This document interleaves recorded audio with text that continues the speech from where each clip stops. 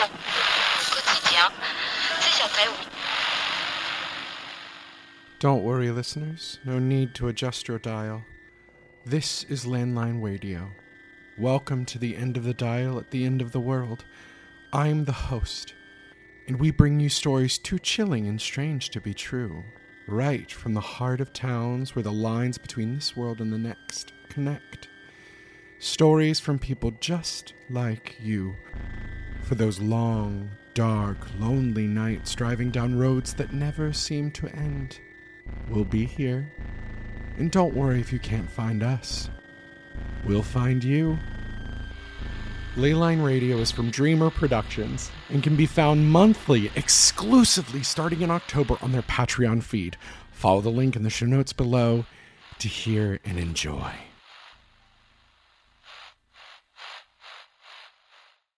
Welcome back, serial killers, to another deep dive into the files of Saturday Morning Confidential. After the rousing success that was our Halloween episode last year, I knew there was but one pair that I had to bring back to discuss Scream. So for another wonderful ovation, I have brought back Stephen and Steven from Lifetime of Happiness podcast. Guys, welcome back to the show. Thank you so much for having us. Yes, thank you. When I was kind of planning out the rest of this year and I was like, oh, I'm doing 2 months of spookiness. This is my only non-vampire thing this year, that I was just like, I have to get Scream in this year, because to me, now that I've seen it, it is just as important in so many ways as Halloween is to kind of now my love and understanding of horror. And so many people that I love this movie. And we talked about it a little bit last time. So I was like, oh, I got to get them back. So why don't you all reintroduce yourselves for anybody who might have missed our first episode? Sure. I am Stephen Martin Bennett. And I'm Steve Bennett Martin. And we are from A Lifetime of Happiness. And we do our podcast where we share, movies, TV shows, and other bits of pop culture that make us happy, hoping to put a smile on your face along the way. And because we're such horror fans, we usually try to do at least one horror movie a month. I love that. Yeah, and I would say that we're very excited to be here because Scream is something that we've not only covered before on the podcast, but one of our, we both share it as a top 5 favorite movie of all time. Oh, yeah. So why don't you both just give us a little kind of view into your earliest memory of seeing Scream? So I went to see it opening weekend. Okay. I was in high school. And I had remembered that I had seen a clip for it when Neve Campbell was on the Rosie O'Donnell show promoting it. And they showed the clip where it was the first time she had gotten a call from the killer in her house. And, they have that thing where she doesn't believe it is who it is. And they're like, she goes, well, where are you? I'm on your front porch. And she walks outside and goes, where are you? And the voice says, right here. And then the clip stopped right there. And I remember watching it, and myself and the whole Rosie audience, we all went, and Rosie's like, well, what happens next? And Neve says, I can't tell you that. And it was like, we had been in a slasher drought at that point.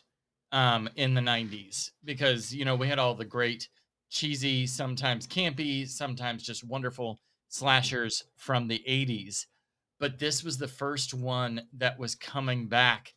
And it was my first glimpse of it. I was like, this is scary.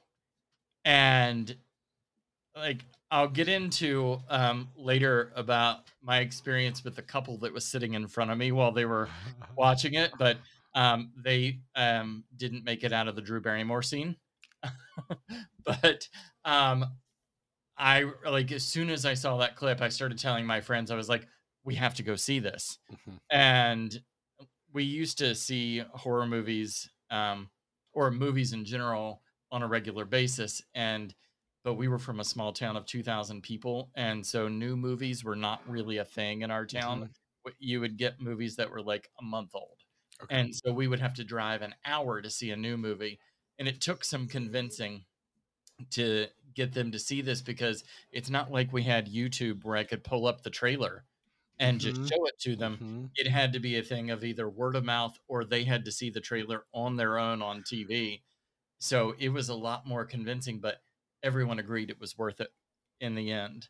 What about you, babe? You probably didn't see it when I saw it. No, I did not, and this will show our age difference, but I was in 4th or 5th grade when I first saw the movie, and I saw it at a sleepover. My friend rented it from Blockbuster, also putting us back very much into the time. Blockbuster. I I miss Blockbuster. Blockbuster. Just movie stores in general. I yes. miss that kind of culture. Yeah. Yeah.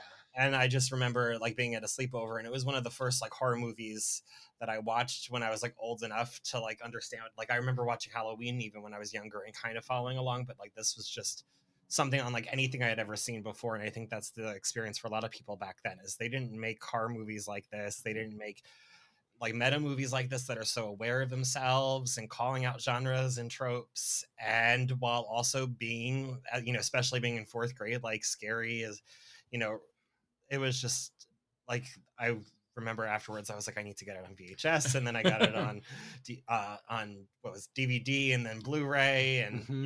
Yeah, been a I've huge fan owned of so this. many copies of this, Yeah. VHS, DVD, and Blu-ray. And I think it's interesting. My brother's generation, the horror movie that defined his generation was the first Nightmare on Elm Street, Mhm. because he's 8 years older than I am. Mhm. And then my generation, it was the first Scream. Both And by I Wes love that Craven. they're both, exactly, both Wes Craven. I love that so much. Yeah, I mean, I've just watched it for the first time, and so it's been interesting to kind of start taking in horror and then see kind of some of these backbone ones to then see this. Because if there's something I love more than anything, it is camp at the end of the day, which is what I'm loving so much about horror.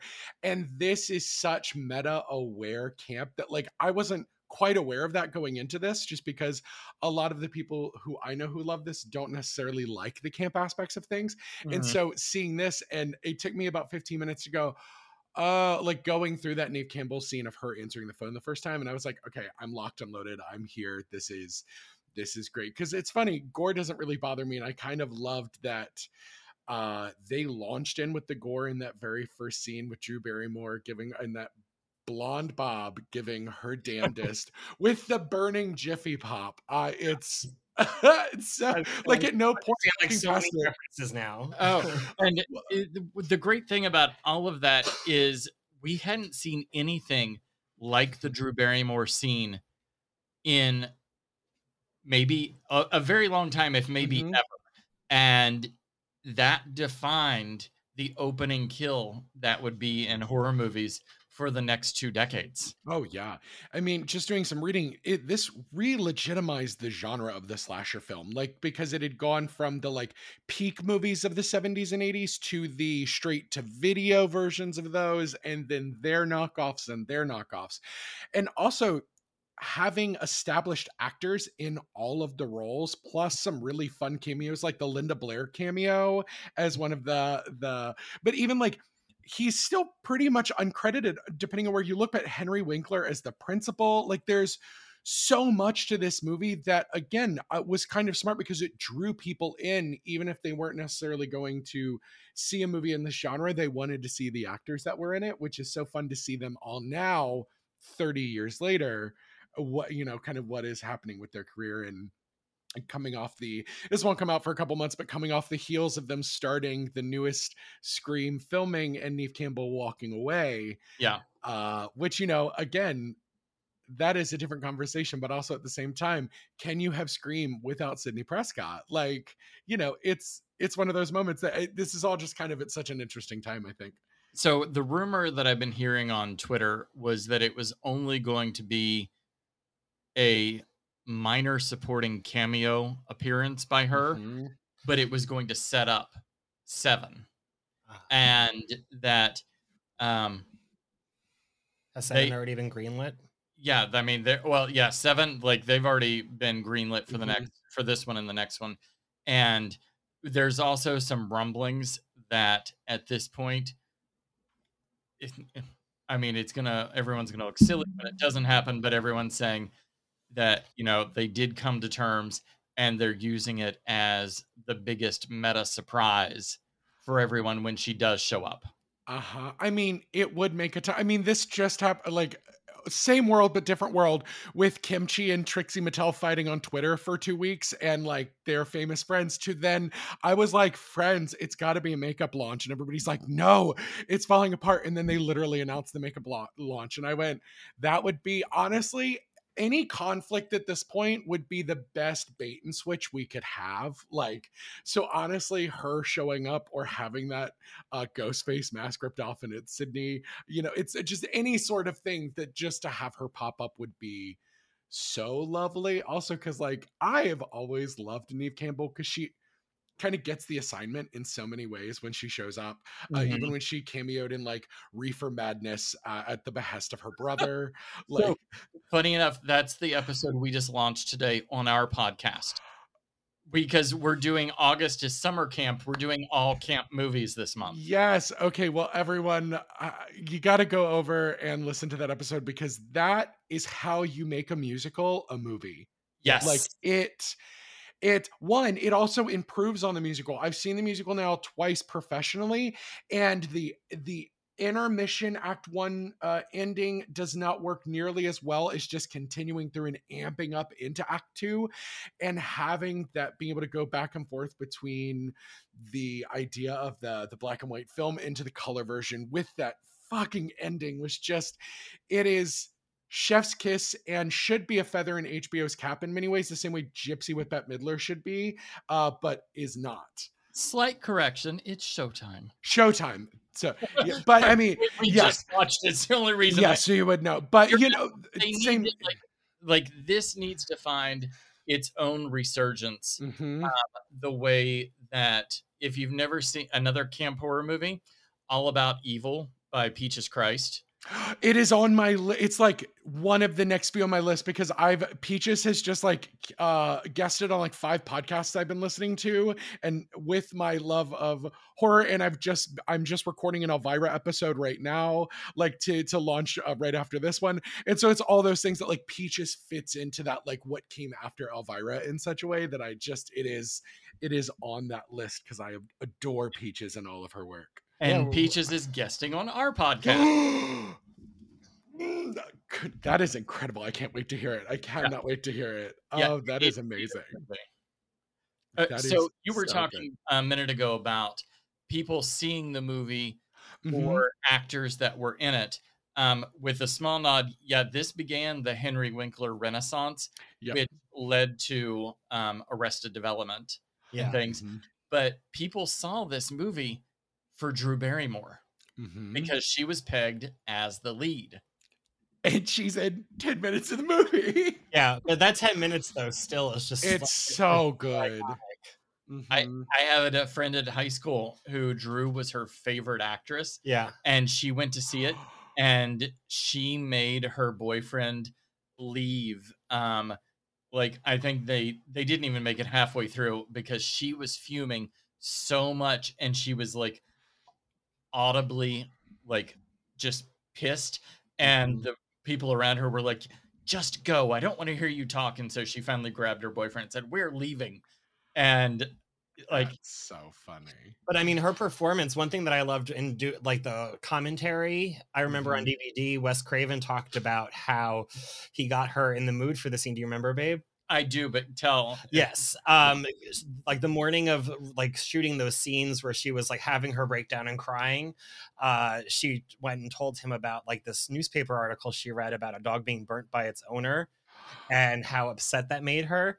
And so during the scene, like right before they could hit record, he kept on saying, Drew, I'm lighting the lighter, just to get, and she would immediately just burst into tears and like start crying.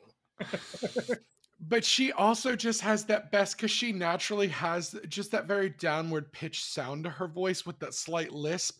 Yeah. And she's very playful and fun. You cannot accuse Drew Barrymore of not being fun. Like, she is a good time girl. Her talk show is absolutely bonkers, but I just enjoy her so much that in this, also you don't get there's something about this that's so great, is that they understood the quippiness that was coming in contemporary media. So it felt very much like Clueless. It felt very much like Buffy that would come after this, that, it's that quippiness that, you know, teens didn't necessarily have at the time, but we were getting used to them speaking like in film, and it made it so, I guess, it was those palate cleansers. This movie's so good at getting you so stressed out and then really wiping that palate clean. So you're just like, oh, we're having so much fun. And then the next time they scare the shit out of you, it is even more stressful. The one thing, and I know that it was also on purpose, you just like, I see Skeet Ulrich from the beginning, and he's so JD, and Heather's he's so just that Patrick Bateman, just the dangerous handsome brunette guy that I was just like, he's probably going to be the killer from those first moments. But I was like, I'm kind of not mad at it because I just can't wait to see him unravel. And oh boy, I think kind of launching into the things I love about this is when we get to the end where they're just like, oh, Sydney, you want to know the exposition? You want to know why? You want to know why? The reasoning?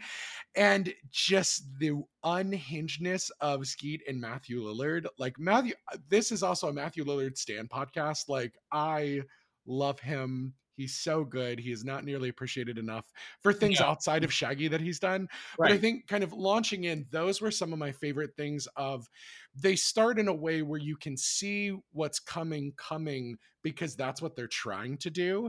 And they start off giving you these flat characters, and then slowly, without you realizing it, are giving them 3 dimensions, and they're giving them depth as the story develops, which is something, as just a viewer and a storyteller, I really appreciate about this movie.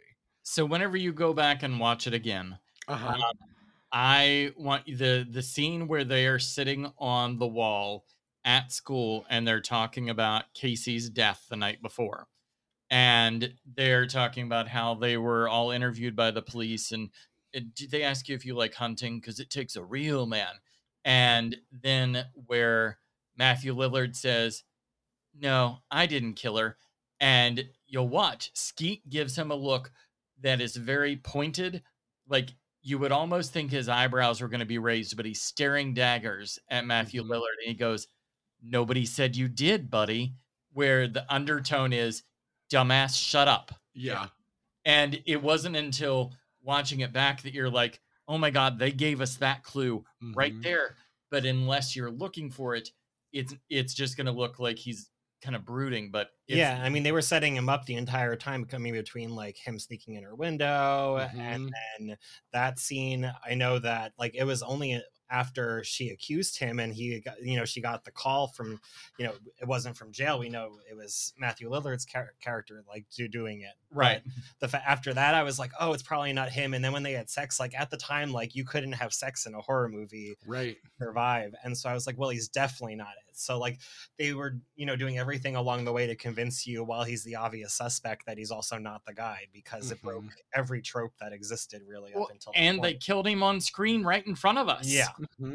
I mean, it was all right there. But yeah, that spiral into madness at the end, like you were talking about, being like that is just watching them, like especially like stabbing each other. Like I had never seen anything like that, like so graphic. That wasn't like that was that aware of what they were doing. And you know, Stu on the phone and he's saying like, my mom and dad are gonna be so mad at me. Yeah, it just was so funny and wild and scary, like all at once. And I love the whole line of, you know, don't blame the movie, Sid. Movies don't make murderers they make them more creative. Yes. And I love that whole thing, because in all the movies, it's about the movies. Like, so you haven't seen any of the others, right? I haven't, but they've all been put on a hard drive so that I can watch all of them, because I need to see all of them now. Because the motivation and the TV show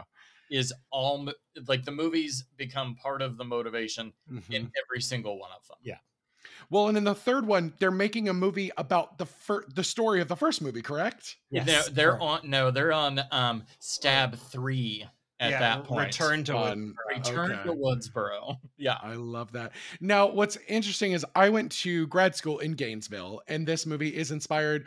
I will say, which on my other true crime podcast, we have covered Gainesville Ripper because it did inspire Scream, the unauthorized musical at Rockland stage in LA.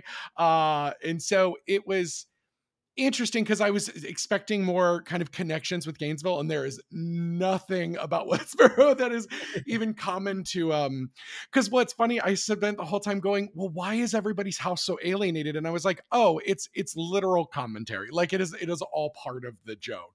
Like, and that's, I think it was one of those that I literally sat there and was like, just stop thinking about it and enjoy the film. The whole point is for you to not think about this. Like, growing up in the mountains of West Virginia, seeing how far Stu's house was from everybody else, I was like, I get that. yeah. That's how far my house was from everybody else. Now living here in Sarasota, I'm like, oh, you mean that I can throw something at my neighbor's house?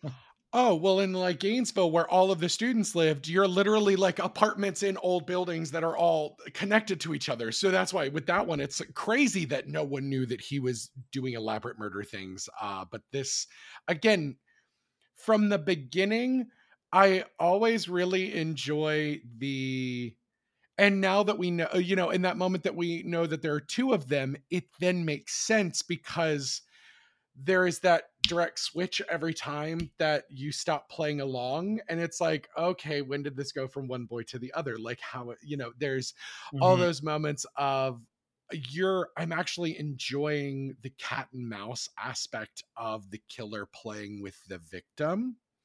And also that idea of the story of Sydney's mom there too, and also Gail Weathers is that her last name, Weathers?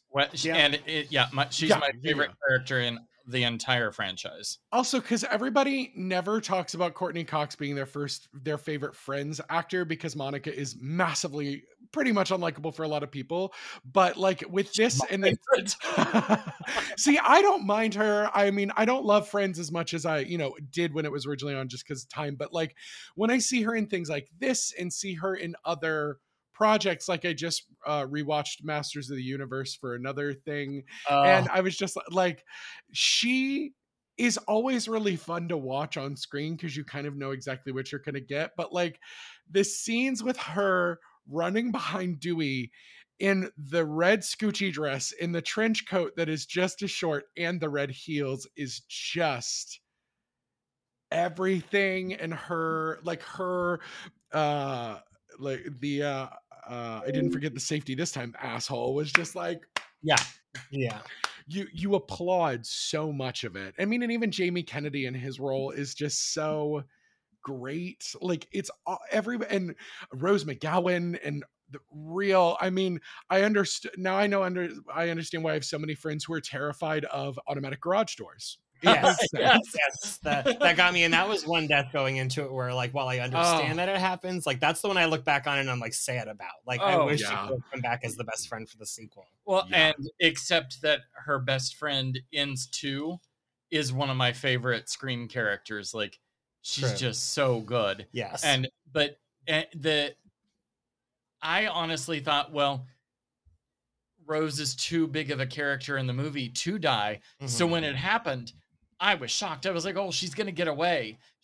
And I was like, oh, she didn't get away. And and one thing that I thought was interesting with like future watches that I noticed as you were trying to figure out like which of the killers it was killing at the time was that the way that they shot it were led to assume, and like it logically, that it was Billy that killed her. And I would think like that it would have been Stu being the one that killed her, being the boyfriend. Well, but I think that's they did the crisscross murder switch because you think that he did the first kill. Well, even when it goes to Nev Sidney at the end, whenever Stu stabs Billy that we think, and Billy dies, quote unquote, on the bed, and then Stu's chasing Sidney, he was supposed to catch her at that point. She wasn't supposed to get away.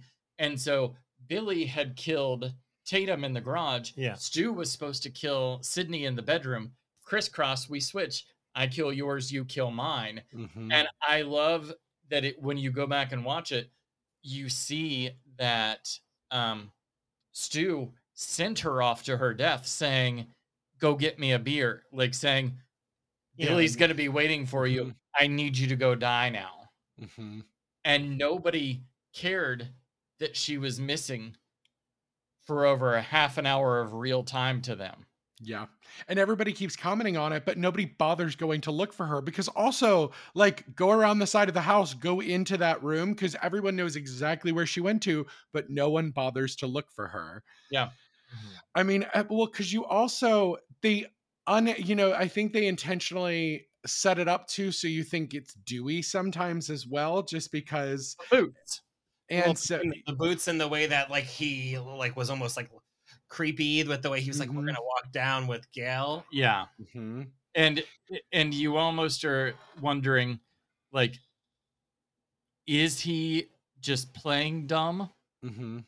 Or is he really Or that like did he naive? finally snap from people not taking him seriously? Mhm. Well, because then that's the thing. I went, oh God, is it actually Dewey? Because I was like, she's been a piece of shit to him the whole time. And I get sibling relationships, but that's crazy. I would, even mad at her, I would never speak to my sibling that way. The black boot red herring through the movie is one of my Mhm. favorites because you see in the bathroom scene where the killer steps off the toilet and then the Slowly drops the cloak robe. goes down. Oh, so And good. then you also see the sheriff has the same boots. Mhm. You see Dewey has the same boots.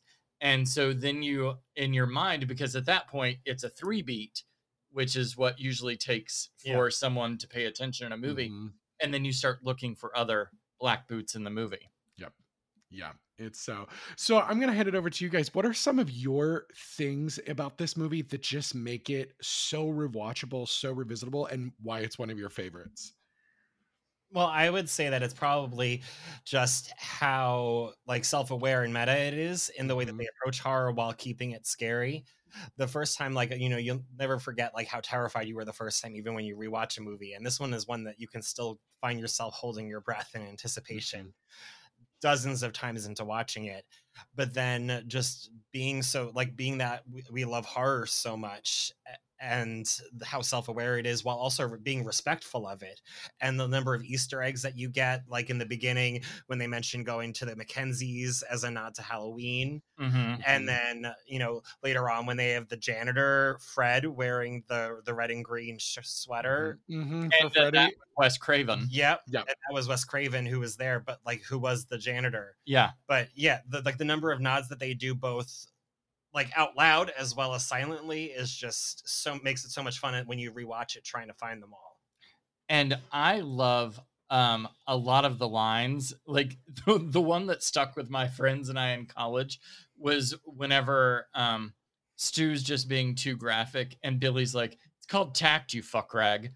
And that's still just one of my favorite lines because one of our friends, he doesn't know what subtlety is. And so I'm always like, Ronnie, it's called tact, you fuck rag. And but there are all of those like really quotable things, and with the nod to old horror, like whenever Randy comes in and he's like, Stu's gone mad, he's gone crazy, and Billy goes, we all go a little mad sometimes, and then he attacks him, and and he goes, Anthony Perkins, Psycho. And it's just the one of the great things about Scream is that while it's moving the genre forward, it never forgets where it came from. Exactly. That's so also one of my favorites was oh, you pussy whipped mama's boy. And when Sydney's on the phone with him, and I was like, oh yes, because I mean there's also that great moment which is so foretelling, because recently there was, I think it was one of the girls that killed their friend because of Slender Man. Like they were a vessel for Slender Man. And her response was crying and saying, my mom and dad are going to be so mad at me. And it's like, girl, this is so much bigger than this. This is an international case now. The world's going to be mad at you. Yes, your friend. Yeah. Yeah, I hope your parents are disappointed and mad at you. God, I hope they are. It's beautiful with comments like that, like how it also brings you back to remember that they are still kids. Like they're doing fucked up things and murdering each other, yet they still have that mentality of high schoolers in the way that they approach it, where that's your thought when you're about to, go to jail for murder, is my mom and dad are going to be so mad at me. And because in his mind, whenever we were going to get away with it, it was fine. Yeah. But now that we're about to get caught, oh no, it's the consequences of my actions. Yeah. What 17-year-old hasn't said that at least a dozen times? Absolutely. Well, and what's so interesting that Matthew Lillard does, because there's nothing subtle about his performance in this, while there is a ton of subtlety to it. The look on his face when Billy is saying that Sydney's mom was sleeping with his dad and that's why his mom abandoned them, and it was the first time. And it's the response, and it's that, I think it's that moment where his character realizes that, oh fuck, I'm in danger too, a little. Like I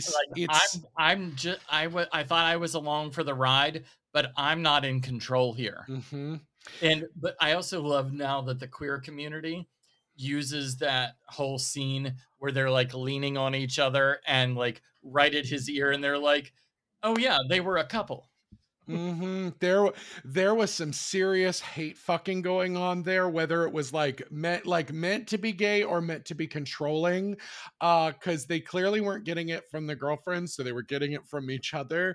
But it's also, I've always seen that picture and I went, this just feels so dangerously homoerotic in a the worst and best kinds of way.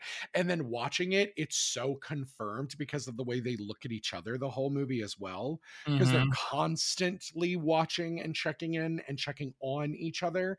Because it is also clear to me that at some point Billy is going to actually kill him, and then Billy is going to be the victim at the end of it, Billy the lone survivor, who then can continue going on being completely deranged. Because it's also all of that fun pseudo psychology of the 90s is like coming out of Satanic Panic, but going into like this pre-mental health awareness time of being like, severe trauma literally leads to deviant behavior. And it's just like, oh God, it's all here. It is literally all here. And I can't wait for you to be caught up on the series, because there's so many things I want to say right now. You were talking also, babe, you were talking about how, hold your breath at scenes. There still is a chase scene in the second movie that to this day, 20 some years later, I still am like, and you'll see it, Maddie, whenever you get to it, but like, it's still tense knowing how it ends up. Like, Scream is the one that like defined this new genre. And this is blasphemous to a lot of people, and you'll probably get comments. I think Scream 2 is a better overall movie. I'm always loving any time that because I'm someone that I will always say Sister Act 2 is the better movie of the two, Shrek 2 is the better movie of the two, Gremlins 2 is the better movie of the two. Like, I am always here to stand and talk about how a sequel can learn and should learn from its original, and in many ways should be better than the original. Like, you need to prove why you've requested more money to make this other movie. And I think that's what we get here. And it takes nothing away from the first one. It builds, and I just believe it's better. You can't ignore the iconic status of the first. 2 is the one that I will if somebody says, which one do you want to rewatch? I will always pick 2. The 5 though is up there for me now. 5 the new one. Yeah. I've heard it's so good. I'm so excited to get there. But just looking at the cast of 2, adding Sarah Michelle Gellar and Jada Pinkett Smith, like, I will do anything for Jada in a movie. So like, I am there. I can't wait. So good in 2. Like, Jada, her, like, we when we covered 2 on the podcast, we talked a lot about Jada's performance, and Jada is another undervalued actress. Mhm. Did you ever see the Batman TV series Gotham? Oh yeah, as her as Fish as Mooney. Mooney. Oh, Uh-huh. yeah. Like for her to get to chew the scenery there is Mhm. just so good. Well, I love her all the way back to Different World when Oh she yeah. was literally 16 and 17 and like holding her own versus Jasmine Guy on screen. Like, Which is something so to good. say right there. Yeah. Yeah. Oh, yeah. And like, so she's just, it's always funny to me that as the couple, Will has been the more famous actor, but every time Jada is in something, it is a top notch performance. And I will go to a property because she is in it. She's why I watch Gotham. I mean, other than also, I will see anything Batman, even if it looks terrible, because like the Schumacher films are some of my favorite bad movies. So like, it's just one of those things that like, so when they announced that she was in Gotham, I was like, done, I'm there, I have to be there. And Yeah. she delivers, she absolutely delivers. What are some other things for you guys that just kind of stand out as just iconic and wonderful about this movie? The Gale stuff Mhm. in general is always so good for me. Going from the whole when does your book come out? Soon. Great. I'll send you a copy. Boom. Punch. Bitch So goes down. good. Boom. Sid, Uber bitch. Yeah, like Mhm. it's so good. And but you can also see in the before we get there how serious she takes her job, and she's not doing it to be cruel whenever they're having a conversation where you said that I lied all the time, and Gail's like, well, I do think you misconstrued things, and um well, he left wearing that jacket. No, someone left wearing that jacket. Like Mhm. she may not have been appropriate to go after a high schooler, but she also, I don't think, was overstepping her journalistic bounds at that Mhm. point. Mhm. And her flirting with Dewey is some A+ stuff. Oh yeah, Mhm. the way it starts off, where it's more for business and forgetting the story, but Uh-huh. like as it continues on, she gets Mhm. softer and it gets Mhm. more sincere, and it just builds to that kiss at the end. It just it, their relationship is another thing I really enjoy, but seeing develop over the course of the movies. Yeah. I also love that they lean into letting David Arquette's character, like having Dewey go, it's my boyishly good looks. And I was like, okay, good. I'm glad we're acknowledging a world where like, how is he not handsome to people? Like, that's what's shocking to me is when people are treating him like a puppy. And I was like, are we not acting like he's absolutely adorable, everyone? Like, I'm confused here. But a design thing that they did, and it's in Liev Schreiber's single moment on screen as the supposed killer of Sydney's mother looking over his shoulder. It dawns on me at the end of the movie, he and Billy have the exact same haircut in the exact same color. So it's one of those things that was like, of course it was someone who you thought was him, but it was your boyfriend Mm. with the same hair. And then seeing that Liev Schreiber is in the second one makes me, I'm honestly, whenever we stop recording, I'm just going to sit down and watch the second one and text you all immediately as soon as I watch it. Please do, because I can't wait to hear your responses to so many Like things. the opening kill. The opening kill, or Sydney's friend Hallie. And Buffy. I also have a theory of where the second one takes place, because They never get the college. so they never they say it's Windsor College, but they never say where. Mhm. And Sydney gets a call from a 513 area code number, which is Cincinnati, Ohio. And Mhm. when she repeats the number back, she just says 555. If it Mhm. was an out of area call, she would have started with the area code. So it makes me believe that it was a local number, which that Windsor College is in Cincinnati. And I used to live there, so like I'm like, yeah, we get to claim number 2. Well, I mean, the wiki does say Windsor College in Ohio. So, I mean, I don't know anyone can update the wiki, but so I mean, I believe there are killers in Ohio. I mean, we've all been to Ohio. I absolutely would believe. Oh, I know at least one killer who used to live in Ohio. they never found the bodies. Ooh. And like Gale's journey in this movie was good. Gale's journey in number 2 Great. is so much better. And because I don't think they even realized what they had the Mm-hmm. character of Gale in the first one Mhm. until it was pretty much done.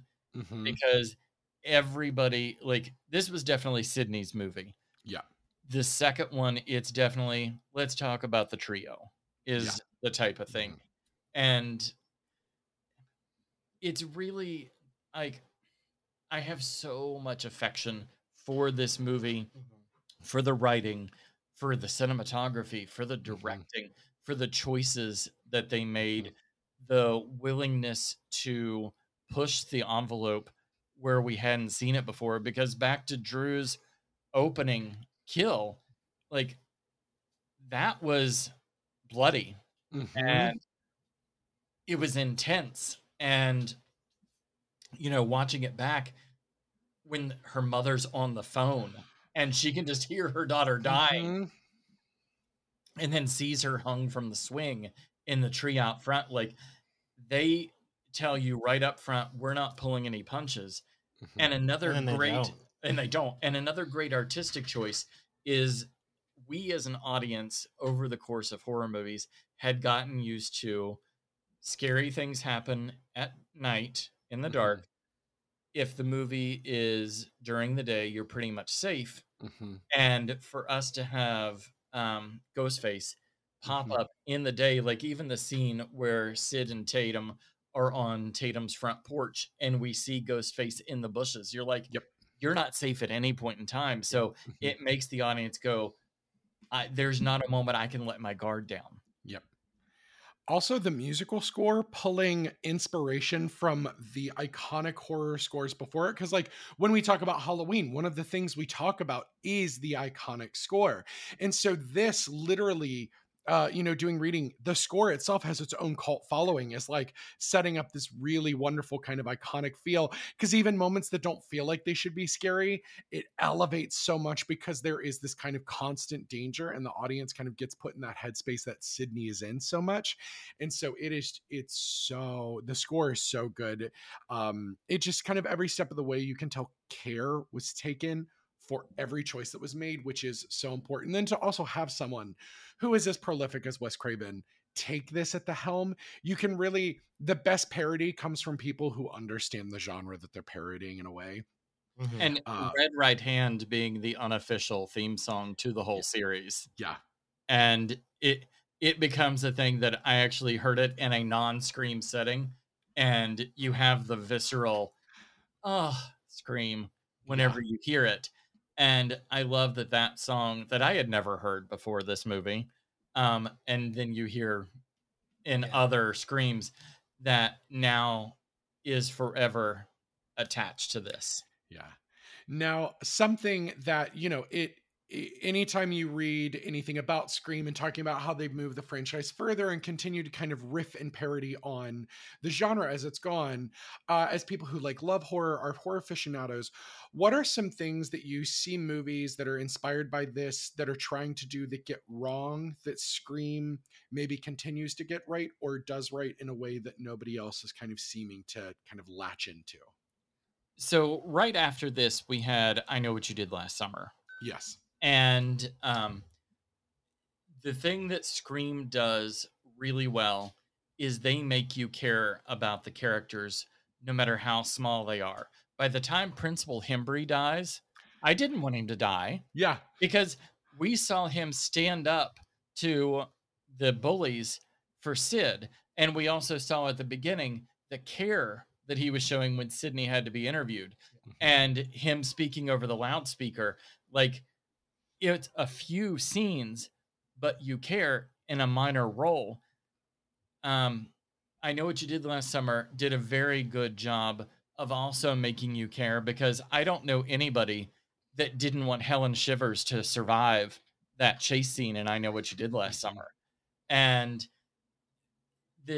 it's the care about the characters that this movie gets right, where Rob Zombie's Halloween reboot that he did got wrong because his characters are unlikable, and I just didn't care. By the time Michael was slaughtering people, I was thinking, fine, they're awful. Just do it. And this and actually every version of Scream gets that right of we're going to make you care about these people so that when someone dies, it actually means something. Yeah, and even comparing those two movies, like I Know What You Did Last Summer versus Scream, that I feel like Scream continues to do well is, and some movies get it, but not all of them, is just being able to rewatch it and see in advance, like that you know the secret of who the killer is and that it all makes sense, while also having them on screen so much between the two of them. They're in almost like every single scene, one of them is. And then you know, see how it all works out and it makes sense. Like I Know What You Did Last Summer, the difference for that is that once you know who it is, it doesn't matter because it's not someone you knew until he was done. Right. But being able to like that you know, not rewatchability also, as I think what makes it so much different than so many horror movies, that once you know who the killer is, like it doesn't matter, or that you know who the killer is from the start and it doesn't matter. Like this one you can keep going back to and it seeing another layer. You're absolutely right with, especially when you're watching and rewatching for like a critical eye, and you're trying to see, you know, did they give this character enough time off screen to have done the kill that they needed to kill? And as you're watching this and any other things, you're like, okay, who, because that's one of our things is we're watching is like, okay, who did that kill? And like sometimes it's easy to figure out who it is, like Stu in the bedroom because Billy was right there in front of them. But in some of the others, like in the Drew Barrymore opening, we believe Billy was on the phone taunting and Stu was the one doing the killing. Yeah, because I don't see Stu having that suaveness on the phone of that opening scene with like just the ghost face asking like, "What's your favorite scary movie?" Or you know, if you hang up on me one more time, I'm going to gut you like a fish. Yeah, exactly. And you'll see it like when you watch it again, you're going to start playing that game too. Is okay, which one was it? And it all adds up, and it does every time. Like it all adds up. They didn't cheap out in any way.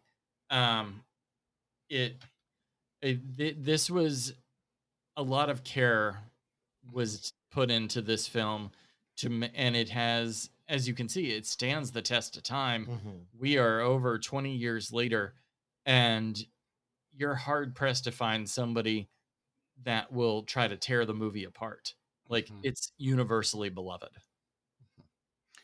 Something that has really kind of stuck with me as I'm like sprinkling in these kind of icons through as I'm kind of, because really once the 2000s started, we had kind of an onslaught of constant horror, gore things, whether they were like mass release, small release. And, you know, every few years we would get, you know, once kind of Saw started, but I remember House of Wax being super iconic at the time, even though you watch it now and it's like, oh shit. Or, you know, Hostel, Human Centipede as we're going through.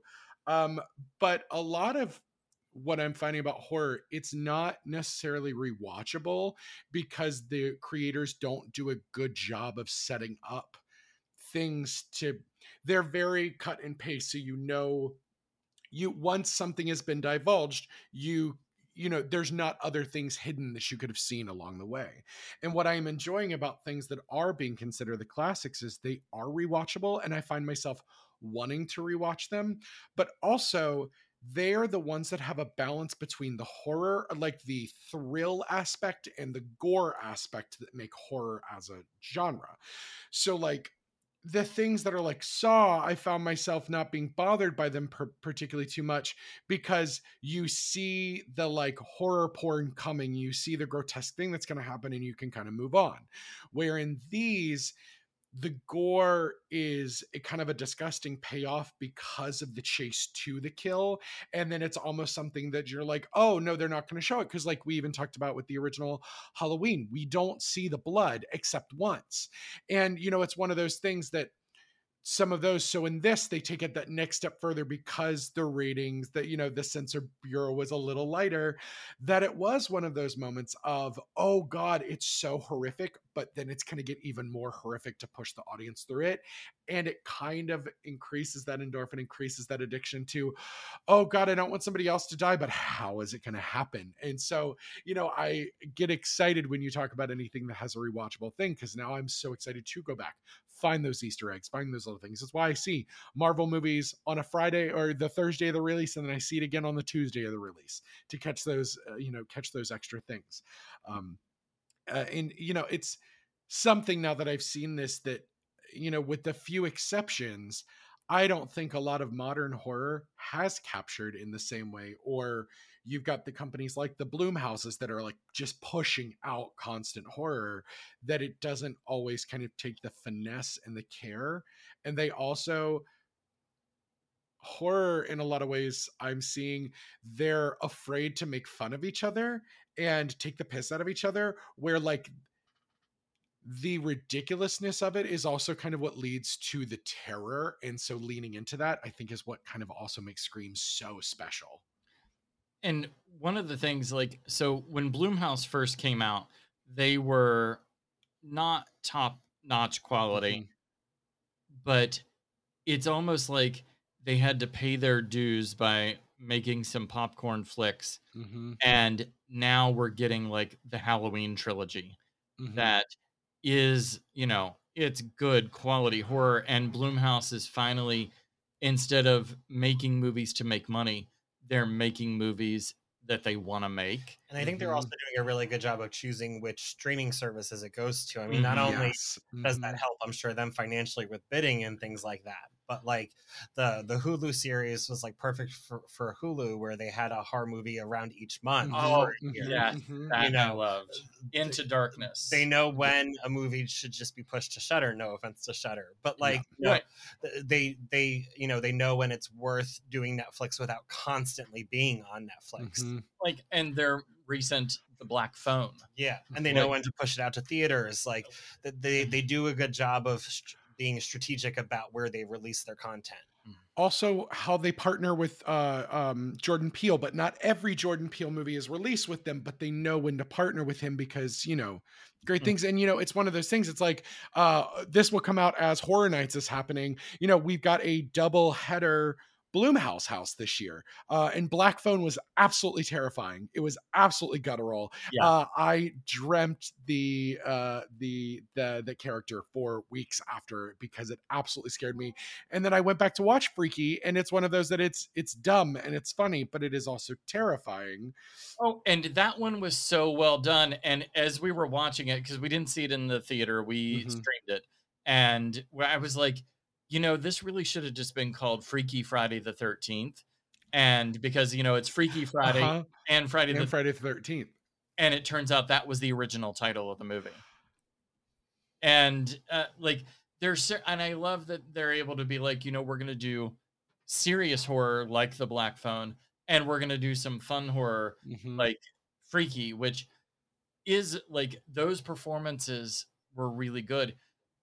One of the things I love about Scream is that it comes back at the right time to reintroduce slasher into our genre, because after Scream 3 was done and we went over a decade without a new one, torture porn became the thing of the day between the Final Destination movies, the Saw movies, and the Hostel movies. I don't consider the Final Destination ones part of that. I mean, if you, I was thinking about it earlier when you were talking about like your love for the lead up to the kill, and how that, like, that's what the Final Destination movies are all about. Yeah, that's the whole Final Destination. Yeah, absolutely. And the more successful of the Final Destinations were the ones you cared about the characters. And the same thing with the Saw movies, like the second Saw movie, where you had that whole group of people in the house trying to find their way out.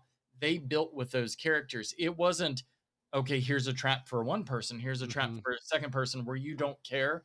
The second one was done really well, and then one of the later ones where everyone was um like the whole theme was you should have worked together and you could have Mhm. all made it. Like that I one, think that was 5 I think because so. Julie Benz from Yeah, Buffy was in yeah. that. Yeah, that was 5. Yeah, it was one of the few ones that I actually went to see in theaters, and I went, "Oh fuck, that's crazy."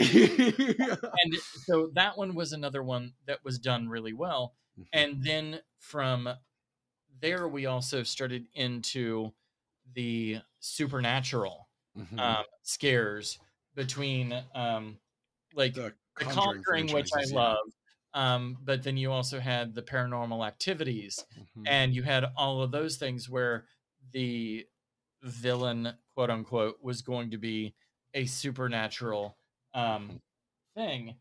And then, you know, Scream comes along again with 4, and you're like, "Oh, okay, we're gonna get a Mhm. few more slasher things." And but I think that us getting this brand new trilogy of 5, 6, and 7, that it's going to reinvigorate, because it's Slashers. been enough time that Mhm. it really is a brand new generation.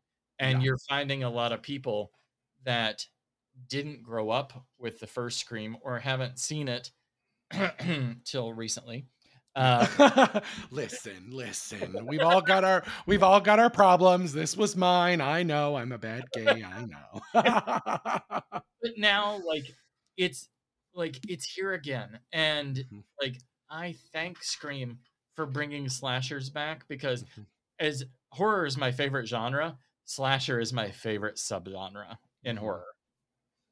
I love the mystery about it. Like, Mhm. because sometimes, like Halloween, like we know who the killer is, but a slasher where you're not sure. Oh, Mhm. yeah. Yeah. And that Ghostface can be anybody every time he comes back. Also, there's that juxtaposition of just seeing the Michael Myers mask or the Freddy or the Jason mask or Freddy's appearance is really disarming.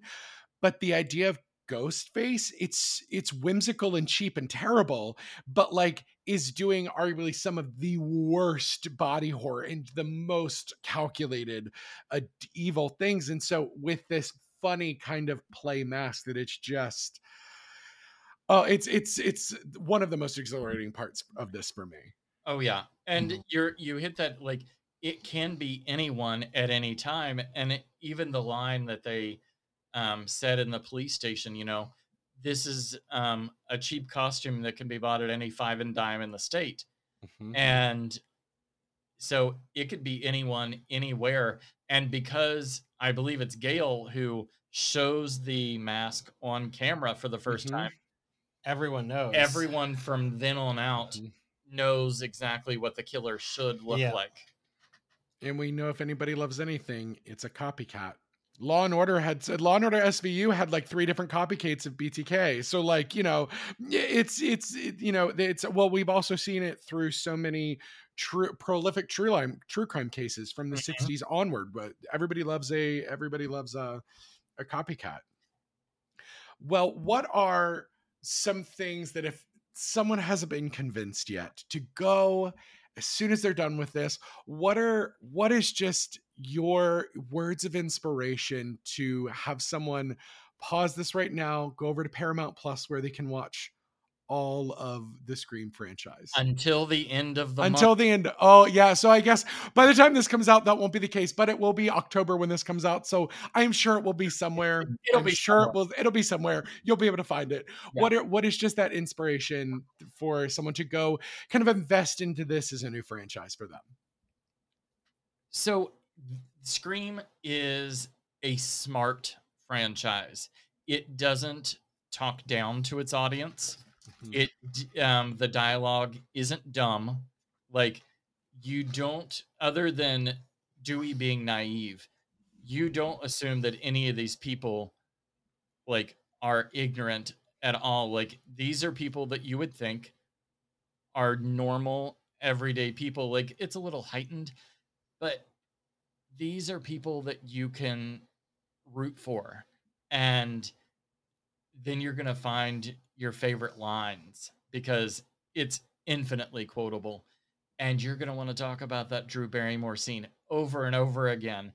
And like now you're going to be able to say, what's your favorite scary movie? Mm-hmm. Like that is now pop, like that is part of pop culture. Like when you're having a conversation with someone and you want to talk about horror movies, people will say, what's your favorite scary movie? Mm-hmm. And, you know, some people quote from the second one, Showgirls, absolutely terrifying. Bless. Like the movie is just so well done, and you'll thank whoever finally got you to watch it for watching it, because you're gonna love it. And if you haven't watched it yet, we hope it's us. Yeah. Oh, it's clearly going to be you two, clearly. Because what I'm hoping is they'll listen to this, they'll go watch the movies, and they'll go listen to your podcast where you recap the movies as well, and just get in as much as they can. Yeah, and we have done 1 through 4, like Steve said. And So look, by October we'll have done 5, I'm sure. yeah, I'm sure we're gonna add 5 in for our horror, because we do all horror for the month of October. Just Brilliant. You should. Yes. And that's what the month is for. It's true. Oh, I'm starting in September this year. I'm just saying, fuck it. We're starting with the vampires in September and moving through October, and we're just celebrating spooky time. So, wait, speaking of vampires, as part of our camp month, we're doing the original Buffy movie. Oh, I just over on my network we did in May. We did we did a quick anniversary thing where we did the movie, we did the show, and then we did the kind of extended universe. Just as love, because I fucking love Buffy. So I just favorite show of all time. And that movie is honestly not as bad as people say it is. It is not, and it's just not Buffy. No, yeah, not exactly. And no, because could you imagine if Sarah Michelle, every time a vampire had come around, she had cramps? Like, girl. Listen, there were a lot of those Donald Sutherland, early Joss Whedon things that I just go, absolutely not. Thank God they did not hit the wall and stick for the show. Thank God. Yeah, like Paul Rubens' performance, though. Oh, camp. You want on camp? Yeah. You want the most iconic death always. Sam, who is our guest for that, she literally was like, okay, and again, we are talking about the most iconic death of all time, the longest, most ham bone chewing of the literal scenery. Also, another great David Arquette performance too. Just yeah, like, what are you doing outside my window?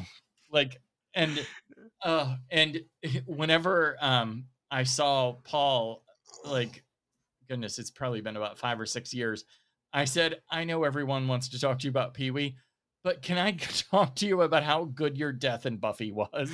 And I said, not that I'm discounting Pee-wee because I grew up at Pee-wee's Playhouse. Of course. Mm-hmm. But also somebody that's very down to earth and just lovely. Oh, I can imagine. I also love that he and Cassandra Peterson are the best of friends. I need them to do a movie together already. And it doesn't have to be Pee-wee and Elvira. I just want a movie of the two of them together. Exactly. And after Cassandra's book came out, I texted him and I was like, I was kind of trying to subtly say, can I get an introduction to Cassandra? It didn't work, but yeah, I was trying to just push it that way. But for Pee-wee Paul Rubens fans, he's doing a memoir book like Cassandra did. And if you have you read Yours Cruelly? It just showed up on my doorstep because I am prepping a case for why the Elvira movie is actually genius and wonderful, but I'm also kind of talking about her life and how incredible she is, and she's the true message of perseverance in Hollywood. So it just showed up because I'd ordered it and then it was backward. It was a mess, and that's why I should have just gone to my Barnes and Nobles and bought it and not bought it from Amazon. But yeah, it just showed up today. I'm so excited to get into it. Elvira is one of my favorite movies of all time, and she is so a sex positive, but she's also never going to be a bully. And Mhm. like you can learn so many good life lessons from Elvira. Mhm. And this, wait till you read this book. I mean, my God, I'm so excited. it's so good. So I can't wait to hear your Elvira episode. Like that was one of the ones we did back in the day too, because I introduced Steve to the Elvira movie, and because that was more Yeah, and my that was a fun one to do that I wasn't expecting. yeah, Mhm. and because it's camp, and I found besides horror, camp might be my second favorite genre. Of course. I have a camp podcast brewing with a friend of mine because we just all we talk about is camp properties. And I was like, there are no like gay camp podcasts out there that just focus on camp and how important of a genre it is and how it's literally defined and kept gay people going for 70 years plus. So plus camp goes much further back than film, but it's just so. And I love someone that even before everyone knew she was queer, like, talk about an ally. Oh, It's Cassandra Peterson. And also like right. gay icons. Again, I know the meme goes around every once in a while, but I also want the movie where she and Dolly Parton play sisters.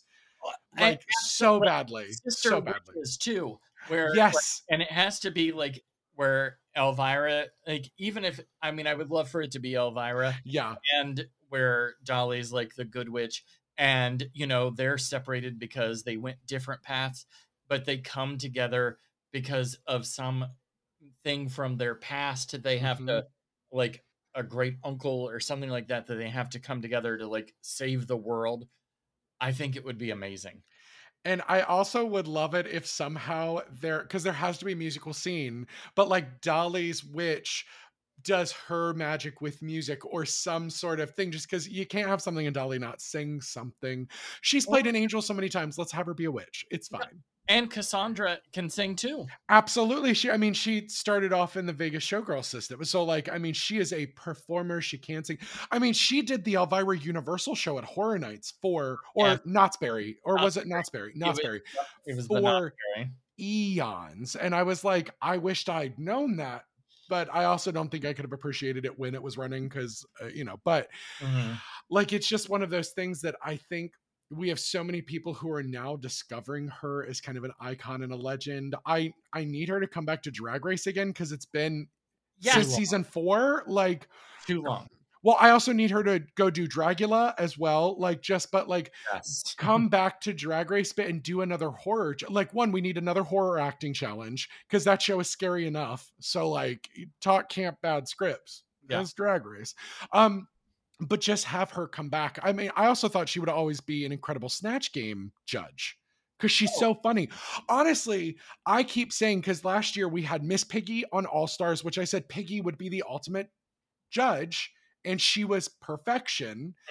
And then I was like, you need Paul Rubens and Cassandra Peterson as the guests on Snatch Game and then as your judges, because what Paul Rubens does is drag. It's just a different kind of drag, but what Paul Rubens does is drag. Pee-wee is drag.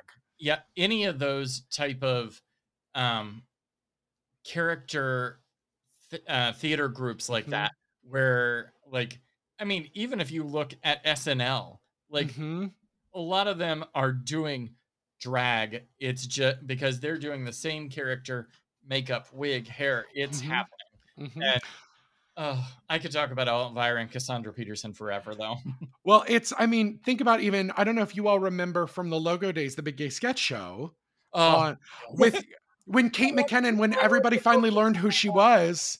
Yeah. And I was like, oh, I've been to New, like her and Johnny McGovern, like, but like the fact that Fitzwilliam has never come back in her life, but is like rivals Stewart from Mad TV. Like it is.